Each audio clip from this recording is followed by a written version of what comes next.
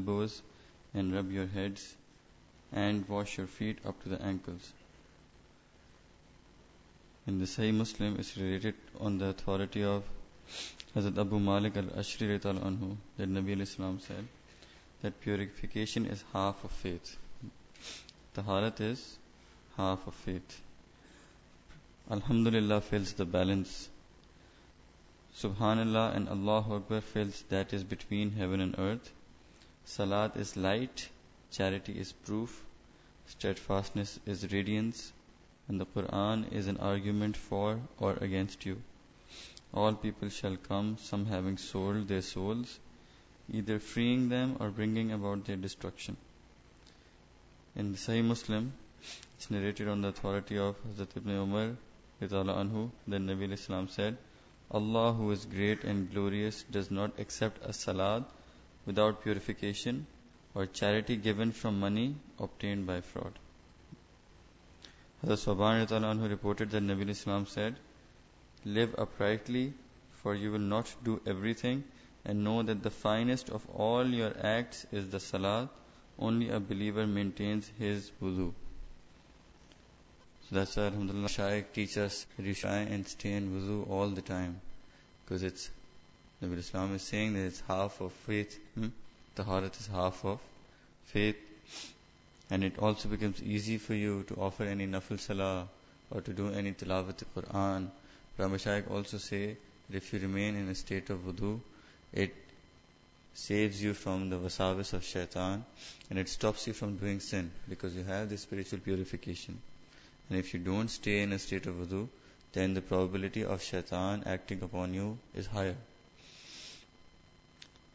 According to Al-Halimi, Yahya ibn Adam remarked that purification is half of faith, because Allah has called salat faith in the Quran, saying, it was not Allah's purpose that your faith should be in vain. Meaning that your salah towards Jerusalem and salah is permissible only when one has wudu. Therefore, they are two things, one of which is half the other. So may Allah subhanahu wa ta'ala grant us the purification of our body and of our heart. Wa akhiru da'wana alhamdulillahi rabbil alamin. Make a short silent zikr. Close your eyes and bow your head. And imagine Allah subhanahu wa ta'ala's hidayat and nur is coming in our hearts. It's cleaning our heart from all of its sins, all of its darkness. And our heart is saying, Allah, Allah, Allah.